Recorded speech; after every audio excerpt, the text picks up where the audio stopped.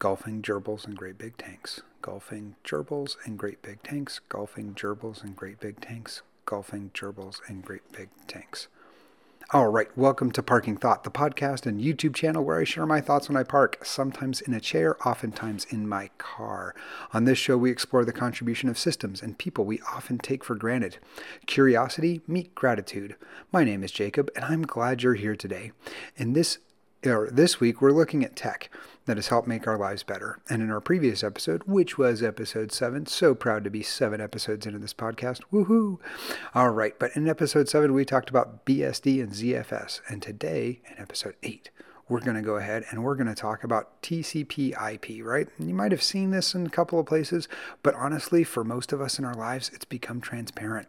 TCP/IP, right, is a protocol used to allow our computers to talk to one another. Now, it stands for Transmission Control Protocol / Internet Protocol, and it's been around for quite a while, and was developed initially by the Department of Defense, right, and the DARPA project and those sorts of things.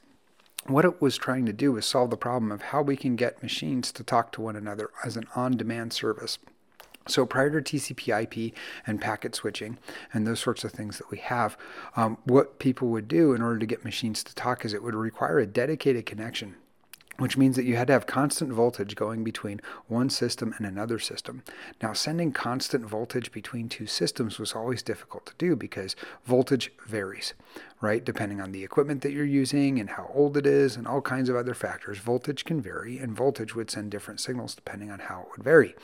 And you also couldn't do this over a long distance, right? We transmit our electricity in the United States at 60 hertz, over an alternating current, and in more local settings we use DC, current to be able to transmit our information. And so computers coming around, right, one of the many ways that we solved the problem of being able to get them to talk was to use always on connections, and that worked, but it wasn't terribly effective.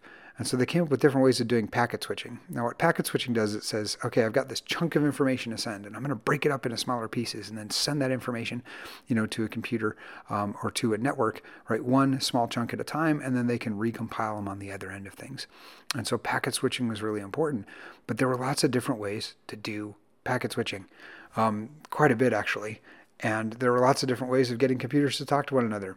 So the reason why I'm grateful for TCP/IP is because back in the day, before TCP/IP became the standard, right, we used to have things called NetBEUI, and a bunch of other protocols that were out there.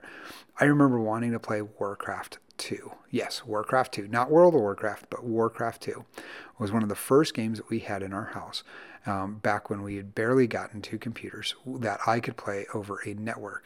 But we didn't call it a network. I remember saving up my money from mowing lawns to be able to buy what's called a serial null modem cable. And so that way I could be 4 feet away from my brother's computer and we could play Warcraft 2 against one another. And it was the coolest thing ever. And I thought it was awesome. And this is well before the days of Wi-Fi, right? So TCP/IP, right, came about a few years later, really got popular a few years later. And we were able to just start connecting our computers physically to networks using Ethernet cables. And oh my goodness, what an improvement that was. Because the null modem cable was kind of like this is pre-USB. So it was a thicker cable. It was cumbersome to use. You had to carry it around in a box. It was not the sort of thing that would allow you to create a LAN party. But, hey, in 1997, I think it was, 1996, it was way cool to be able to play that with my brother. And as TCP/IP became popular, right, one of the things that we used to have to do is we used to have to configure our TCP/IP networks on our Windows 95 machines and be able to set up the protocol in there. And then something happened, especially around the advent and popularity of Wi-Fi, is we had tools that became layers on top of TCP/IP that made it so it was transparent to us, or at least most of us, what it was doing in the background. It was simply a matter of telling the computer to connect to the network, and off it ran. And all of that nowadays runs on TCP/IP, runs on this protocol that was developed by the DoD, and you may not even notice it.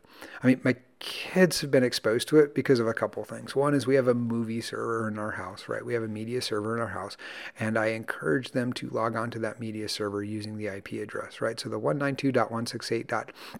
2.100:32400, right, is how they've learned how to do it. They've also learned how to do it because of Minecraft. Oh my goodness.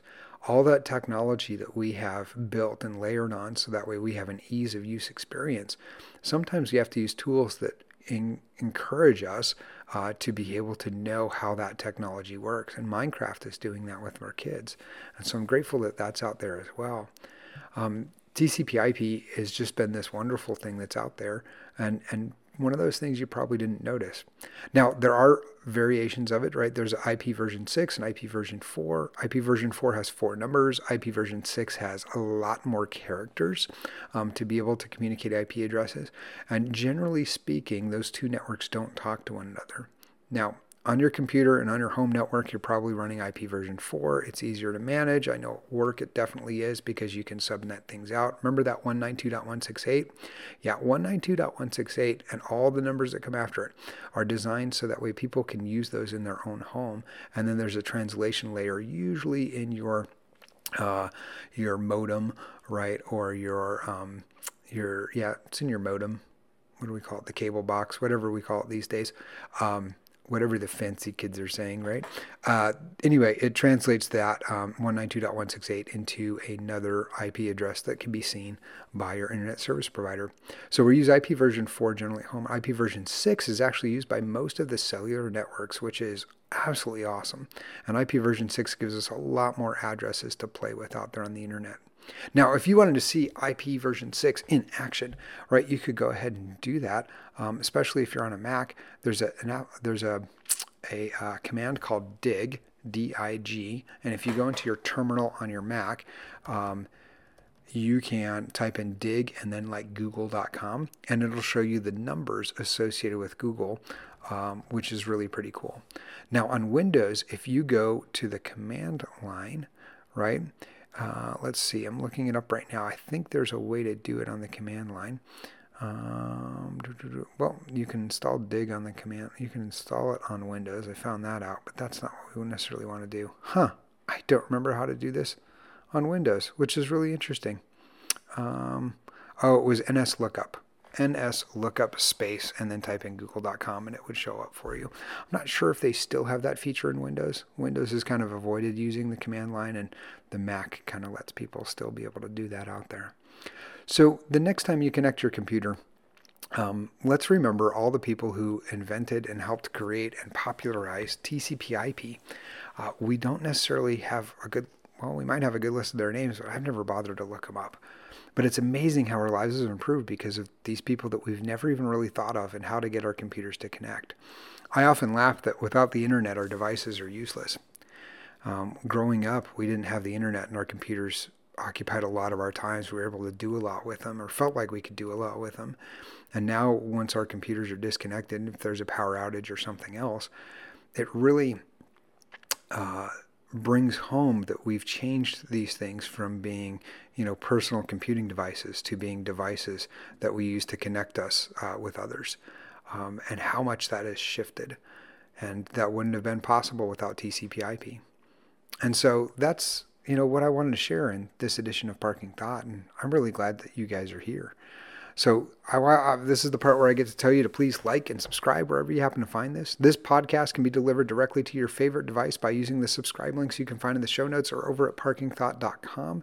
And we are now on Spotify. Yes, and you could be the first listener on Spotify itself. So if you are a Spotify person, go ahead and search for Parking Thought, or you can go ahead and click on the link in the show notes below, right, to be able to connect as the first listener on Spotify. How cool would that be, right? You may not be the first at a lot of things, right? Climb a mountain, you might not be the first one up there, but you could be the first one to connect and listen on Spotify, and that would be pretty cool. And at the end of every podcast, I challenge you guys that remember, in a world where you can choose to be anything, why not choose to be grateful?